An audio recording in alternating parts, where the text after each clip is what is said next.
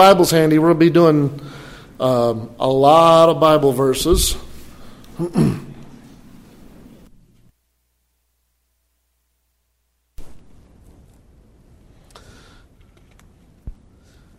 Amen. At the end of July, I think it was the last full week of July the 24th through the 29th, thereabouts, Brother Cooper and his wife. So if you remember, he's the one that wore the fancy suits and preached our missions conference a couple of years ago. My friend from Texas, they're going to be spending about a week up here, just kind of doing some ministry de-stressing would be what I would call it. So be looking forward to them. I may or may not have him preach. I might give him the break, but we'll see. Just looking forward to having them up for the week and hope they're able to get some rest in. So, all right. So baptism. Scriptural baptism is probably, we talked a little bit about polity being a big difference, one of the big difference between Baptists and most other religions, but baptism is the core belief. I mean, it's kind of our name. We're Baptists. So it's one of the core beliefs of who we are, and definitely it's one that distinguishes us extremely often from a lot of other places. So the doctrine of baptism is something that's very important. Of course, the Bible teaches it. I mean, it's part of the Great Commission. I mean, it's all through the New Testament.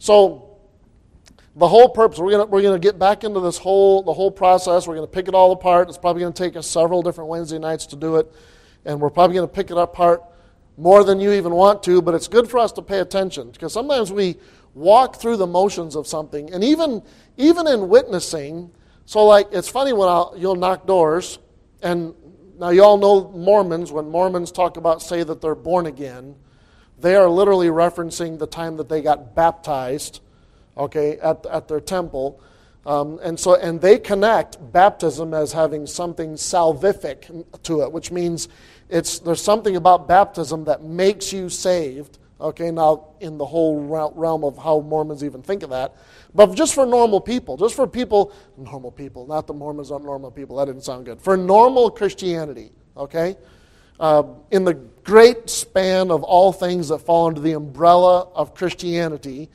oftentimes when you're talking to someone about their salvation, their response is, "Oh yeah," and then their next statement will be, "I was baptized."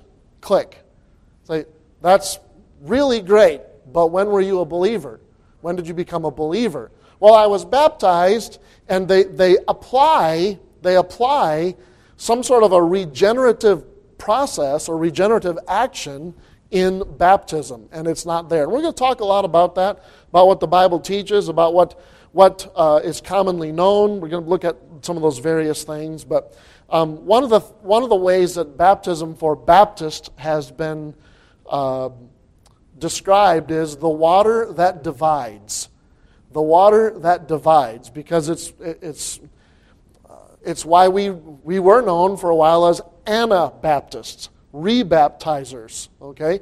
Because people would come in and say, "Yes, I was baptized," okay, and then we talk about, when did they get baptized? Well, I was baptized here, 1986, and then I got saved 1998. Like, that's backwards. That's not how that works. The first time you just got wet. We're going to have to talk about this, and I tell you that I spend a lot of time talking to people about their baptism, just because it's one of those things. Try to help them find what the Bible says, not because it's an event, and it's a public event, and often we invite family.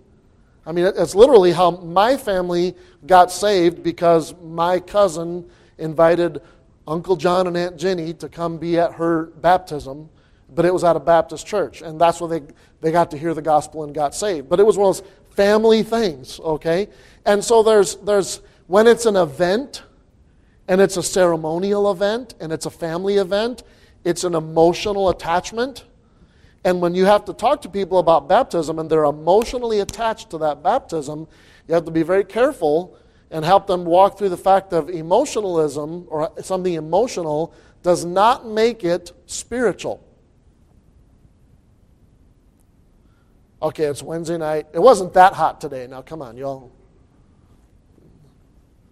We do have We do have Brother Luke here. I'm pretty sure he can lead us in Father Abraham if we need to. So everybody kind of gather in, okay? So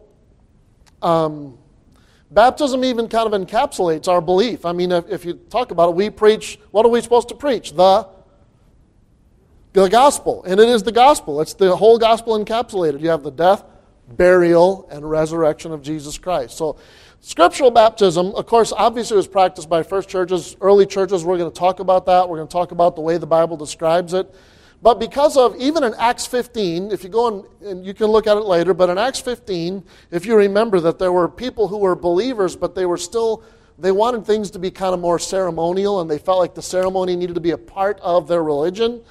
And it was an emphasis on ritual, like, you still need to be circumcised, because that's, if you're not circumcised, then you can't be saved. And there was some confusion amongst their belief and all that, and they kept connecting those dots, and we'll look at some of that in the future. But eventually what that led to was baptism having a part, because of the ritual and the connection, and baptism, believe it or not, having some kind of a weird connection in some people's mind with circumcision, that baptism became something that was necessary for salvation, okay? So it became what we call baptismal regeneration, where if you're not baptized, you're not saved, okay? Which is not true. That's not how that works. But the idea being that baptism literally does the washing of past sins, okay? Is everybody following me along? What washes away our sin? Nothing but okay. We get wet up there. It does not wash our sins away. Baptism is important, and we're going to talk about that. Well, when you start putting baptism regeneration in as a doctrine, well, now you get some other ideas, okay? Well, if it's just baptism, well, then why don't we just baptize everybody as soon as they're born? As soon as they can handle the water. And what do we call that? That's called infant baptism, okay? Or paedo-baptism is what it's known many times. Pedo, not always, don't automatically think pedophile. Pedo just means child, okay? So paedo-baptism or infant baptism, why don't we just, we'll just baptize them all when they're kids. That way they're just all okay, okay? Or there's one, I don't know if anybody's ever heard of this. I actually have heard of this at least one time, what's called clinic baptism. Clinic baptism is, man, if it washes away all past sin, I want to live my life. So right before I die, I'm going to get baptized. Well, most people right before they die, they're not exactly in the good enough shape to, go back into the back, change their clothes, walk up the stairs, get dunked. And so what they do is they literally wrap them in sopping wet towels, essentially, so that they're underwater, okay? The realm of clinic baptism can literally extend to being baptized like this, right before you pass away. Since it's taking care of all of my past sins, I'll just wait till the moment you're going to die, like you're going to have enough time, car wreck, there's a ditch with some water, drag me over. I don't know. That you don't see that as much prevalent now. So what you do see is infant baptism, a lot of infant baptism. And then of course when you start baptizing babies, what mama really is thrilled. Now, I know that there's mamas out there who have water births and all that. I'm not trying to go against that or talk about that. But what mama wants to see some guy take their baby and dunk them under the water?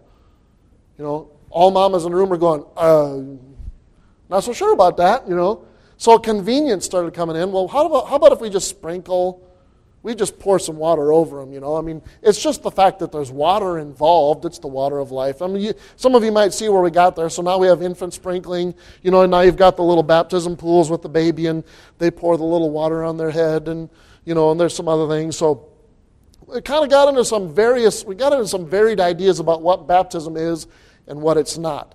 So we believe there are 4 basic requirements, okay? 4 basic requirements for New Testament baptism. And these are the ones we're going to talk about over the next few weeks.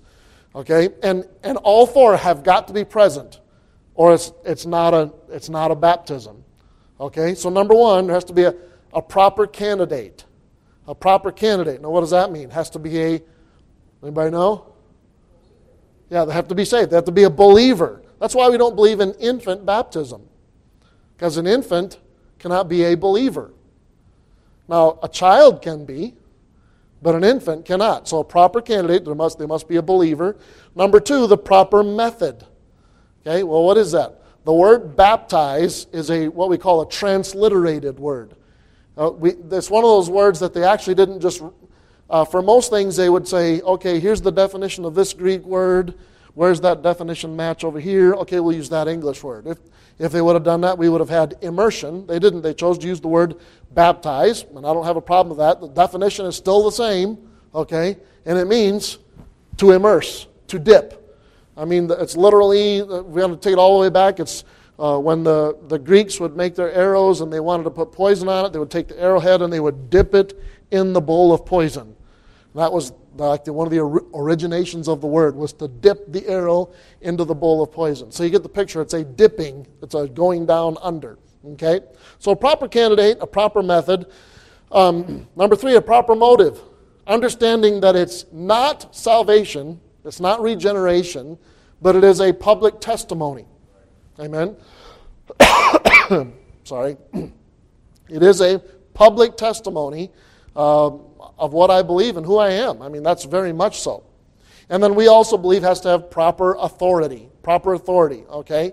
So proper candidate, proper method, proper motive, proper authority. Okay, so like Philip, when he was down and he baptized the eunuch, remember he was out preaching from a church, had the authority of that church. So those are the four things that we believe, okay? This is why when you hear me talking about history, I don't put Roger Williams as the First Baptist Church, because they weren't Baptist, and they decided they were going to be Baptist, and then they all just baptized each other and said, we're Baptist. Now, we believe John Clark was the First Baptist Church, and they actually came from another Baptist church, and at Baptist, the authority continued through, and they baptized. So that's, amen. John Clark has a great big place in Rhode Island history. So he actually, if you look at just general Rhode Island history, John Clark is a big part of that. And he should be. Amen. Maybe we'll talk about him someday. So the proper subjects. We're going to look first, the proper subjects, or the proper candidate. Baptism is for believers. Baptism is for believers. Okay? That right off the bat wipes out a whole bunch of people that cannot be baptized. Okay? An infant who cannot reason out, an infant to a child who cannot reason out salvation, okay, cannot be baptized because they have to understand what salvation is. We'll talk about that a little bit, okay? An unconscious infant or an unwitting person, okay, well, we'll baptize them real quick. They're still alive. They're semi-conscious. We'll baptize them real quick. Well, that person is not giving themselves to that baptism. This is not a good way to go about this.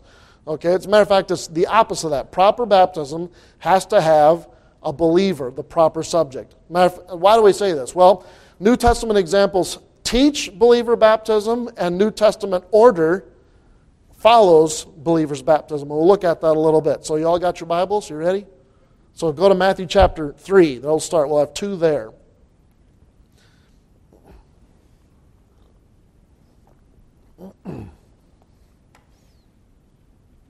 So we're looking at New Testament examples of believer baptism only. Okay? So Matthew chapter 3, go down to verse 6, and you understand this is John the Baptist here doing his preaching. And it says, Matthew 3, verse 6, and were baptized of him in Jordan, confessing their sins. Okay, you see that? They were baptized, and right with that was they were confessing their sins. Now, to get the proper order, we'll have to just down just a few more verses to verse 8, okay, where we see John requiring evidence of this confessing their sins before baptism. Look at verse 8. Bring forth, therefore, fruits meet for repentance. He required evidence of a true conversion before he would baptize anyone. Now, many have taken this verse and have done many things with it. It's possible. There are some guys who will not baptize someone until there's a lengthy period of evidence that the person is saved. Others will use this verse to say, we're not going to baptize you till you go through a series of discipleship classes, so to make sure you understand. It is true that most of the people that were baptized in the New Testament already had a good handle on Scripture, so there is somewhat of a foundation for that. But the other thing that we know of from the New Testament is when people got saved, they got baptized. Okay? Now, I prefer to do it that way, but I also want to make sure I'm not just going to throw somebody in the water without spending time making sure they have a good grasp of the basic understanding of what baptism is. Okay? Does anybody know what I'm talking about? I have been a member of, and I've been to churches where they got saved and they got baptized, and they never showed up at church again, ever. Like, not just one or two, like whole bunches of them. I think I went to a very famous church down in Longview, Texas, many years ago, to a soul winning conference. Just cracked me up stepping out of the car to go talk to people about the Lord, and this guy saw us. I'm saved, running away from us. I already talked to you guys. I'm saved, running full on the other way. He got saved and he got wet, and he's not saved. I mean, it's funny. It is funny. I got to admit, I had to laugh at it. I'm like, what in the world? But he's going to have somebody who'll take more time to talk to him later to help him understand some stuff. So anyways, John here says, bring forth, therefore, fruits meet for repentance. So he was looking for people who were believers who came confessing their sins, and he would baptize them. Okay? Which the confessing their sins, again, is showing that's the repentance. So Luke chapter 3. Again, we're going to look at the same basic text here. I'm sorry, this is Jesus talking, Luke chapter 3.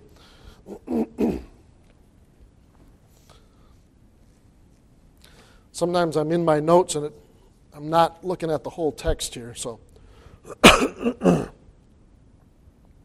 Luke and chapter 3. Okay, so this is the preaching and baptism of John, and Jesus is baptized. So look at verse 8. Go down to verse 8.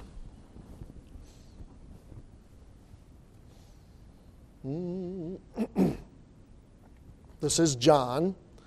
He says, bring forth, therefore, fruits worthy of repentance, and begin not to say within yourselves, we have Abraham to our father, for I say unto you that God is able of these stones to raise up children unto Abraham. Okay?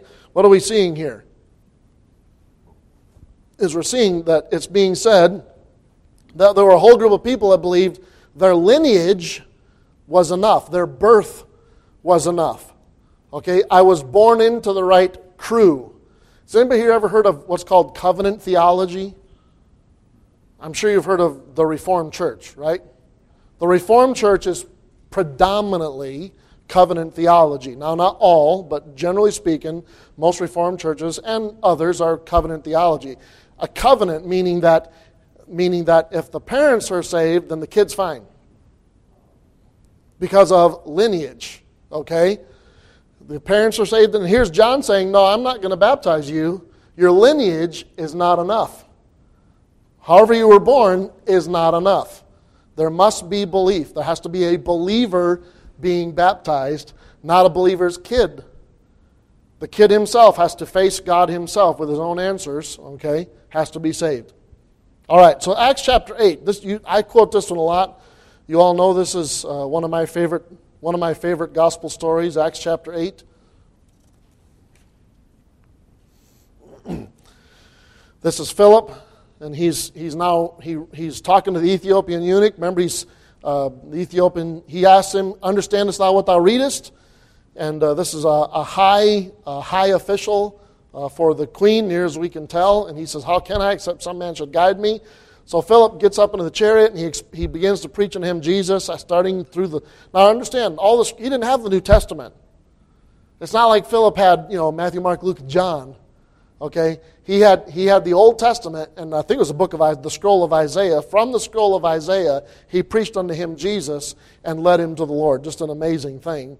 Okay, so here we are. We'll go down to verse 35. Kind of getting into the story. Then Philip opened his mouth and began at the same scripture in Isaiah and preached unto him Jesus. And as they went on their way, they came unto a certain water, and the eunuch said, see, here is water. What doth hinder me to be baptized? Okay, so he wants baptism. Okay, well, I'd like to get baptized. And Philip says, yeah, one thing. Verse 37. And Philip said, if thou, what? Believest with all thine heart, thou mayest.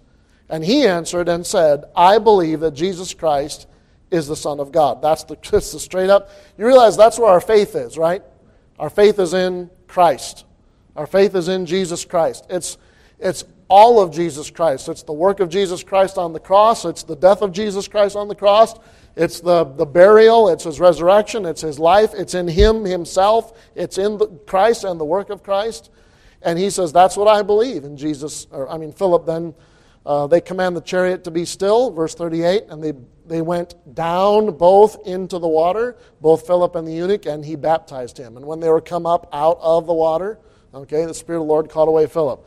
So again here we have that thing. If thou believest, you can be baptized. So we have that same thing. If you're going to be baptized, you have to be a believer. Okay? And the Ethiopian clearly expressed that. Some of you noticed, just recently, Caleb got baptized. And I gave him opportunity to clearly express his salvation prior to baptism. We do that on purpose. Otherwise, baptism is kind of a pointless thing. Okay? So we could look at Saul of Tarsus. Remember, the Damascus Road came first? Okay? First he got knocked down on the Damascus Road. He became a believer. He showed up. Ananias was sent to him, and then he was baptized. That can be Acts 9:6, 1 Corinthians 15:8, Acts 9:18. Acts 9 is where that whole story is primarily. 1 Corinthians 15 is where Paul retells it, I believe. Acts 10:47. Let's look at that one real quick. Acts 10:47.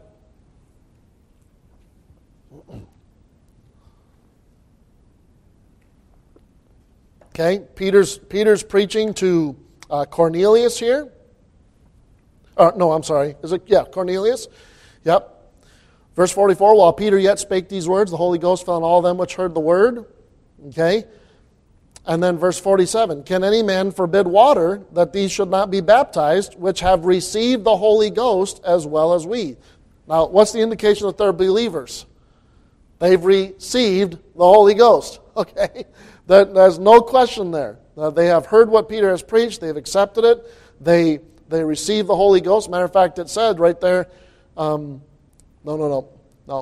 That's not. I misread that. But yeah, can they forbid water? They should not be baptized. So again, we have someone who is a group of people who they're giving unmistakable evidence of salvation, and then they are baptized. So I'll turn over a few more pages. Acts 16. Acts 16.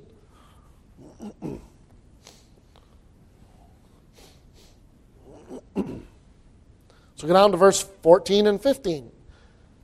Acts chapter 16, verse 14 and 15. They're down preaching, down on the riverside, and it says in verse 14, and a certain woman named Lydia, a seller of purple of the city of Thyatira, which worshiped God, heard us, so Luke is with them, whose heart the Lord opened, okay, that she attended unto the things which were spoken of Paul, and when she was baptized in her household, she besought us, saying, okay, so you see there again, so she heard and accepted and received what was being preached, and then was baptized. Acts chapter 16. She heard and attended, and then baptized. I'll just go down to the end of Acts chapter 16, down to verse 30, okay, down to verse 30. And this is Paul and Silas in the prison. Verse 30, and brought them out. So the earthquakes happened, and they've all been freed, and the jailer's about to kill himself because he thinks that all the prisoners have escaped. And Paul says, do thyself no harm in verse 28. And verse 30, and he brought them out and said, Sirs, what must I do to be saved? And they said, now what does he need to be saved from? Now, he's not just talking about death here, because all the prisoners are still there. There's no death left. Okay? He's talking to them about their salvation, their belief. What must I do to be saved? And they said, believe on the Lord Jesus Christ, and thou shalt be saved, and thy house. Okay? And they spake unto him the word of the Lord, and to all that were in his house. And he took them the same hour of the night, and washed their stripes, and was baptized, he and all his, straightway. And we're going to come back to this in a little bit, because people get freaked out when they see all his house. But if you look at all the facts of Scripture, it has to apply also to this one passage. We don't take this one passage and then try to change the rest of the teaching of Scripture. Okay? So we'll be back here. They straightway were baptized. So this is kind of where we get that idea. When they believe in the Lord Jesus Christ, we're going to baptize them. Acts chapter 18, verse 8. Acts chapter 18. Another group. We'll just go to verse 7. And he departed thence and entered into a certain man's house named Justus, one that worshipped God, whose house joined hard to the synagogue. And Crispus, the chief ruler of the synagogue, so he's a Jew, okay, Jewish, probably like a rabbi or one of those, believed on the Lord with all his house, and many of the Corinthians, hearing, believed. So you see that? Believed, and were baptized. So again, now you're going, why are you going through all this? Listen, some of you here are like, I've known this my whole life.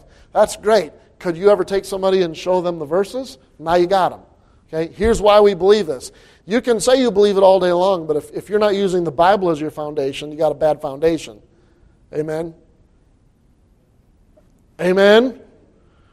I'm not the foundation. The words of Christ are the foundation. And I should be teaching this. And this is something you should also know. You need to know this. All right. So they were all saved after believing. Acts chapter 19. Let's go over just a little bit further. Acts chapter 19. So this is a group of guys who got good baptism for the wrong reason. Okay, they got baptized in the right place, here in the right preaching, but they did not understand the whole passage. John had an off day. I don't know. Maybe John was tired. I don't know. So Acts chapter 19, because preachers never get tired or worn out or miss stuff, right? Okay. I guess maybe I should say amen on that one, and you know what I'm talking about.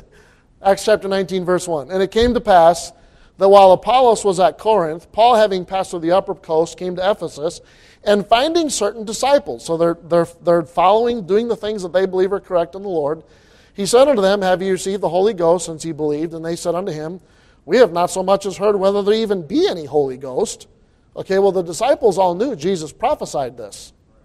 The disciples knew that Jesus had prophesied this, okay? And he said unto them, Unto what then were ye baptized? And they said, Unto John's baptism. And then said Paul. Now he's not correcting a difference between real baptism and John's baptism. He's correcting their vision of John's baptism, okay? Then said Paul, John verily baptized with the baptism of repentance, saying unto the people that they should believe on him which should come after him, that is on Christ Jesus. So somehow in their process of maybe some religious fervor and turning over a new leaf and following along with the crowd, they missed one of the points that John was talking about. They missed the fact that they were getting baptized not because they wanted to turn over a new leaf, but because it was looking forward unto the death, burial, resurrection of Jesus Christ himself. And that Christ was the regenerative agent, not the baptism. Okay? Not John and not the baptism. And it says in verse 5, when they heard this, they were baptized in the name of the Lord Jesus.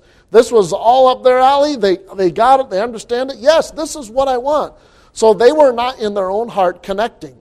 Now, why would that be a difference? Why would we say that? Because none of the disciples were re-baptized, and they were all baptized by John.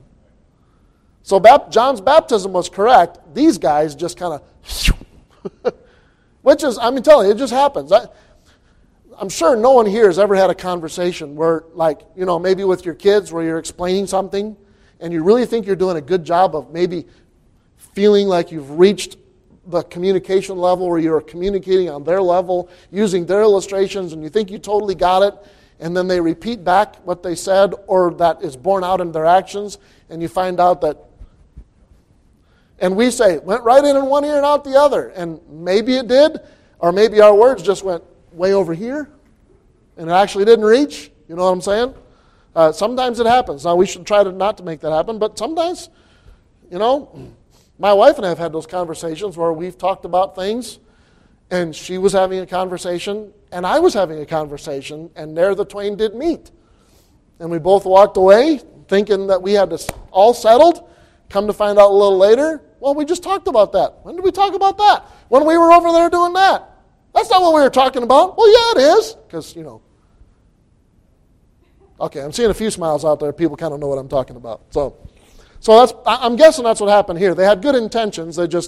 that some ships passed in the dark, and we're humans. God gives grace for that. It's amazing the people that I talk to that think if they miss something, that their whole Christian life is just destroyed. Like, huh? Where'd you hear that? Like, God gives you one chance. Ha! They missed it. Judged. Done.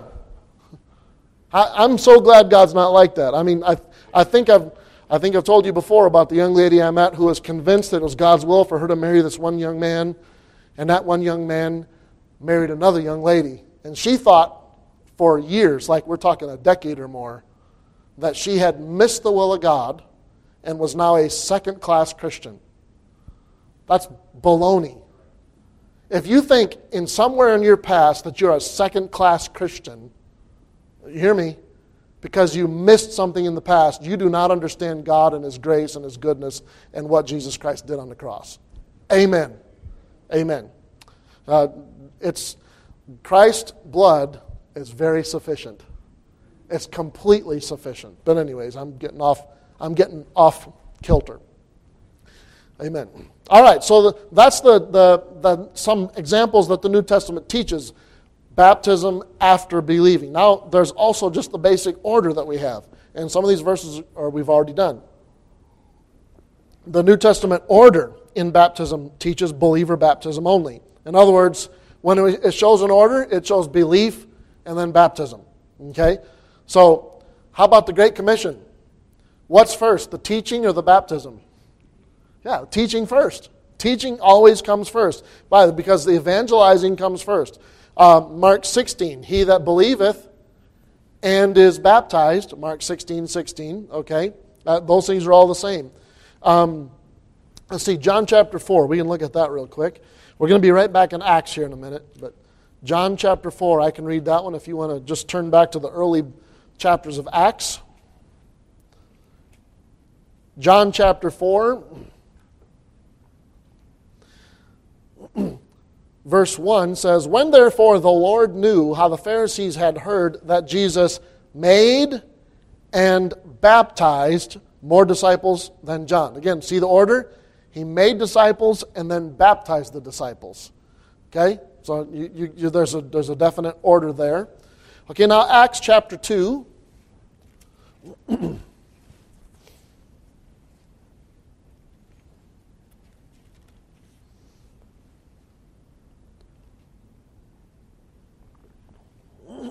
Again, we're looking at order here.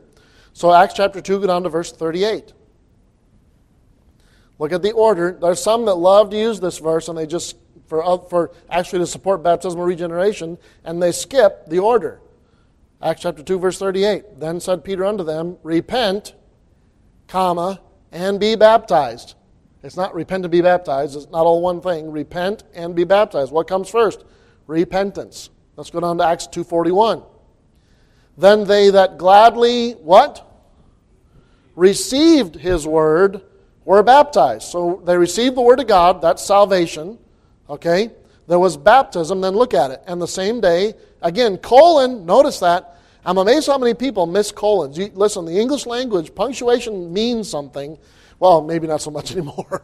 But when this stuff was written, punctuation had very rigid rules. Okay? And so a colon means whatever is following has what to do with what was just directly said. Okay? So what was just directly said? They were baptized. And the same day there were added unto them, that's directly connected to baptism. Okay? That's the connection. It's not adding that as a third step in the process. It's saying that is a part of one of the steps that has just been given. That's what the colon is there for, okay? So we have they received the word of God, salvation. They're baptized, and then that baptism resulted in them being added to the church membership. Okay, colons are a big deal. Pay attention to so you all know that verse divisions and chapter divisions, while extremely helpful, aren't exactly inspired. Right? You all know that. It's not like Jesus said God said verse 23, verse 24. That's not how that worked. We did that because man has a hard time finding those things again. We like having that. And thank the Lord for whoever did it. But sometimes a chapter will end and the sentence has not ended. Just pay attention to stuff like that. Sometimes a verse will end and there's not even a punctuation mark because the sentence isn't done. And pay attention to stuff like that, because sometimes I've seen people take like the first part of a sentence because it's in one verse, and one young preacher friend of mine preached a whole message, and he skipped the whole second part of the sentence, which was the next verse. Like, there's more to the sentence there. We're not done yet talking. So, and you know what? Say, well, I'm not really good with punctuation. There's lots of good, helpful books out there. Just serious. There's lots of good, helpful books. And matter of fact, everybody in the world now probably has a phone. What does a comma mean? What does a colon mean? What does a semicolon mean? Those are all still, it's worthwhile. Is doctrine worthwhile being accurate about? Yeah. Maybe studying a little extra, make sure we got, okay, yeah, okay. I figured you all knew that. Acts chapter 8. Acts chapter 8.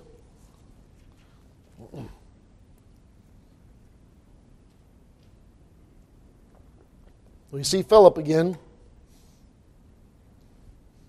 One of those guys I'm looking forward to meeting in heaven. Okay, Acts chapter 8, go down to verse 12. Okay, this is a group of Samaritans, the people of Samaria, noted in verse 9. And verse 12 says, But when they believed Philip preaching the things concerning the kingdom of God and the name of Jesus Christ, they were baptized, both men and women. Again, we got that good order. They believed and were baptized. If you can look, verse 13 has the same exact order. We don't need to go there. We could look at Galatians chapter 3. Okay? We become children of God by faith, not by baptism. Okay? And then it kind of mentions in verse 27 that baptism is kind of where we start putting on Christ. It's kind of an interesting thing. We might teach on that a little later. 1 Peter 3:21, baptism is the answer of a good conscience. Well, where do you get a good conscience from? From salvation. When you're clear before the Lord, baptism is the response of a good conscience to the Lord. Amen? That's 1 Peter chapter 3. So, we talked a little bit about infant baptism, so let's just look at that real quick. We won't be much longer. See if I want to start this right now or not. These are different arguments, so let's just go ahead and there's several different arguments, so let's go ahead. We're going to start looking at a New Testament reply to people who support infant baptism, okay? I think it goes without saying, the number one thing that we'd have to put in our head is babies cannot be baptized because you have to be a believer, and babies cannot believe. Okay, you understand that? There has to be enough mental cognizance for them to believe. Now, one of the things that comes out about this, and I think we'll mention this down the road, is, well, what is the age of accountability? The age of accountability is when a child understands. And that's not the same for every kid. I remember talking to Dakota. As a matter of fact, I think Caitlin Harris was the same. They had a very good grasp on all the details of salvation. Extremely good grasp on all the details of salvation. They knew why Jesus died. They knew they were a sinner. They knew all the info. But it was one of those things where they really understood how serious it was, and they weren't willing to make the info personal. So you hear what I'm saying? So they weren't ready yet. So you just keep answering questions until they come up and ask another question. Well, why did Jesus have to die? And sometimes you have to answer those questions. Oh, let me just tell you, when your kids start asking questions, don't go, yay, and make them say a prayer real fast. Don't do that, okay? Answer questions and keep answering questions. And keep answering questions. God is patient with us. Let's be patient with our kids. A lot of parents, out of fear that their kids are going to go to hell, make their kids run through something so they don't go to hell, instead of making sure that their mind grasps and understands, it's not between us and them, or us for them from God. It's between that person and God himself and the person of Jesus Christ. And every child has to understand that. Is everybody here? So beware of making people run through a prayer, especially young children, making them run through a prayer because, again, I said a prayer with mom or dad back then. Okay, no, make sure there's an understanding. Answer questions. Keep answering questions. I love little kids, Because, man, you could be having the most serious conversation in the world about sin, and about the weight of sin and the guiltiness of sin, and that this put Jesus on the cross, and then they'll say, I want some ice cream. What does that mean? Their brain's done on that part. It's time for ice cream. Don't try to drag them back into the conversations. Okay, are we going to go do ice cream? Let's go do ice cream, Let them bring that out. Let them talk about it. Amen. And then when they do have full understanding, there's nothing wrong with leaning a little bit every once in a while. So, amen. But God has a pretty good job of doing that all by himself. Amen. From my perspective, Dakota may tell the story a little different, but Dakota was fully aware of the whole process of salvation, and I won't tell the whole thing, but I just remember I was in my office right around the time that the earthquake in Japan happened, and that nuclear reactor sunk, and that horrible tsunami came in, and I'm sitting there, and it's like, I don't know, before church, Sunday night, maybe an hour before church, and I'm sitting there and I'm watching all these videos. I had no idea. He had walked into my office and was like a foot behind me, quiet as a mouse. Could have shocked me when he spoke. I had no idea. And if I'd have known it, I would not have been watching some of the videos, because it was showing people that were being overwhelmed by the flood. And I'm sitting there watching, and there's a little spot where it's some person pushing a stroller trying to race away, and this wave full of debris washes over, and they just disappear. They're just gone. And all of a sudden I hear this voice right here. I almost came off the ceiling and said, did they die? Yeah, but they probably did. And when he saw how quickly that someone could be taken, he already had all the salvation facts under his belt. It was all connected. His heart was broken to say, it's time for me. I need to make a decision on this. That was kind of interesting. So it's just letting each child.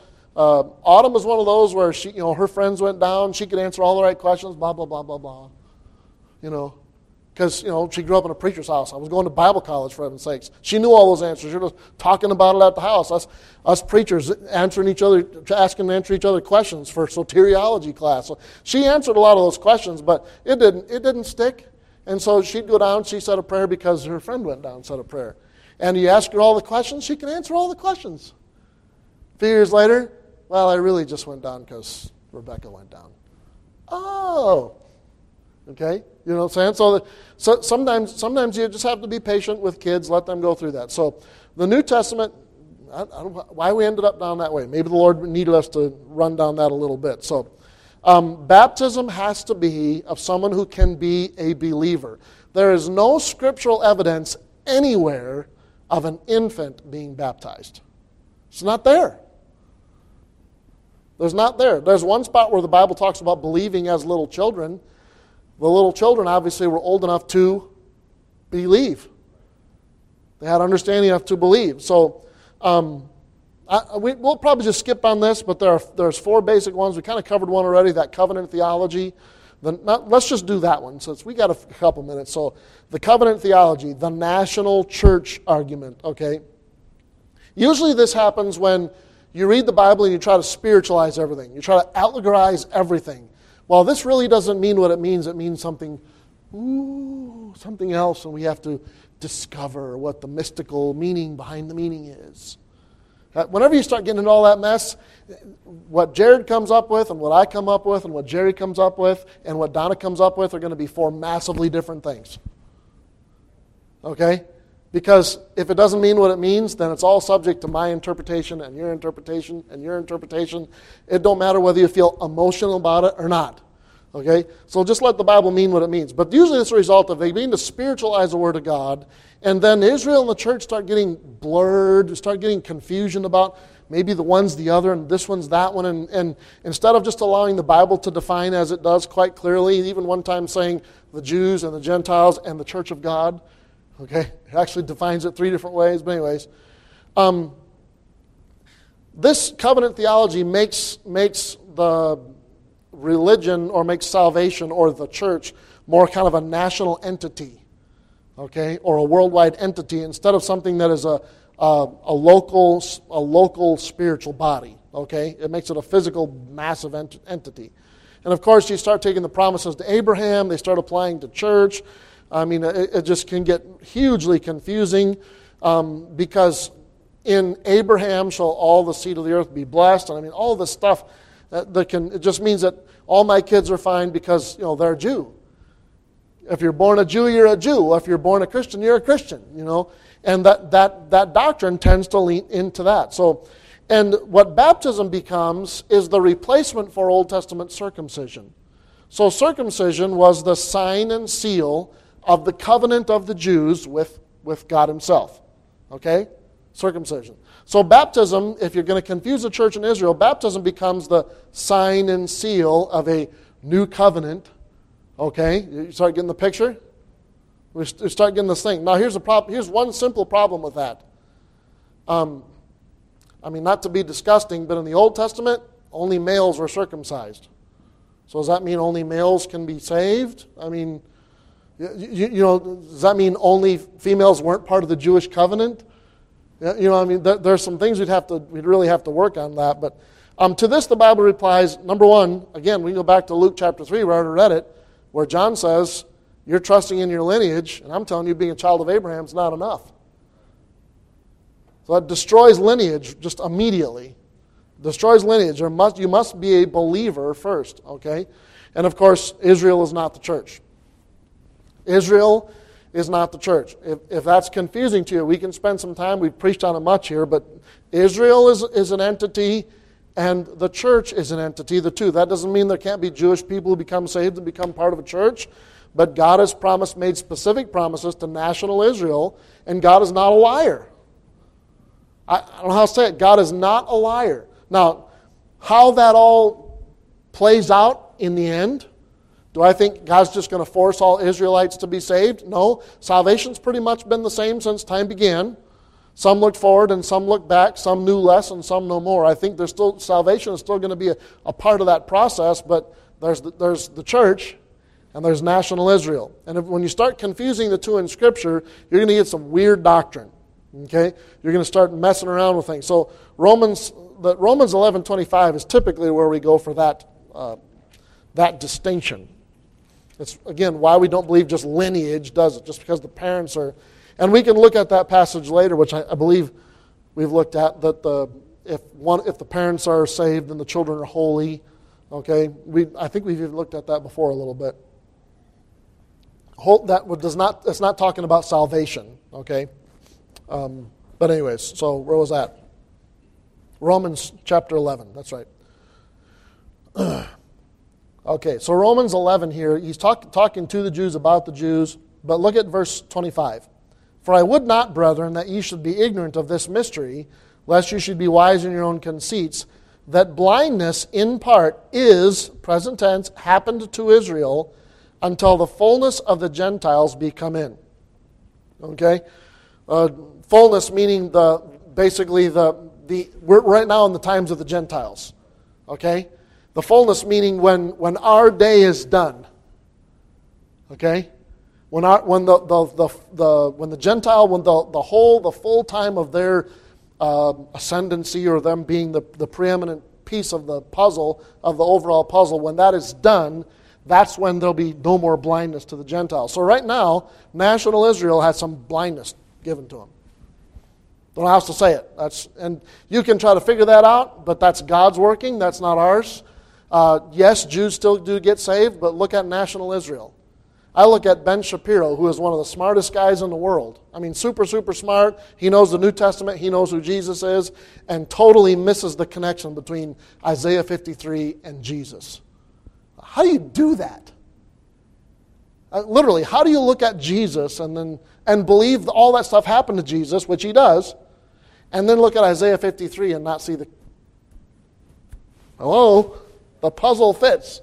That's because blindness is happened in part to Israel. Okay?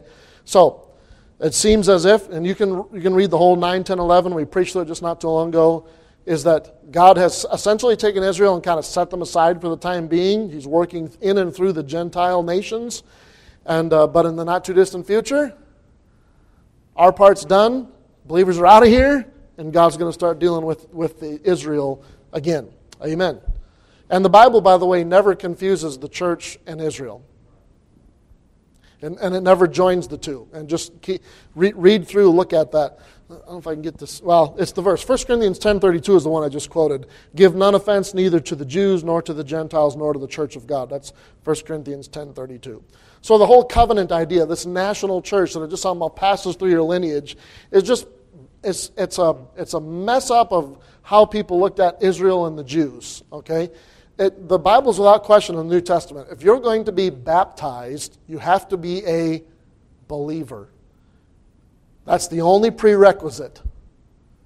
Amen? You have to be a believer. It doesn't matter what family you came from. It doesn't matter what nation you came from. You have to be a believer, and you should be baptized. Amen. Now, it's interesting. We'll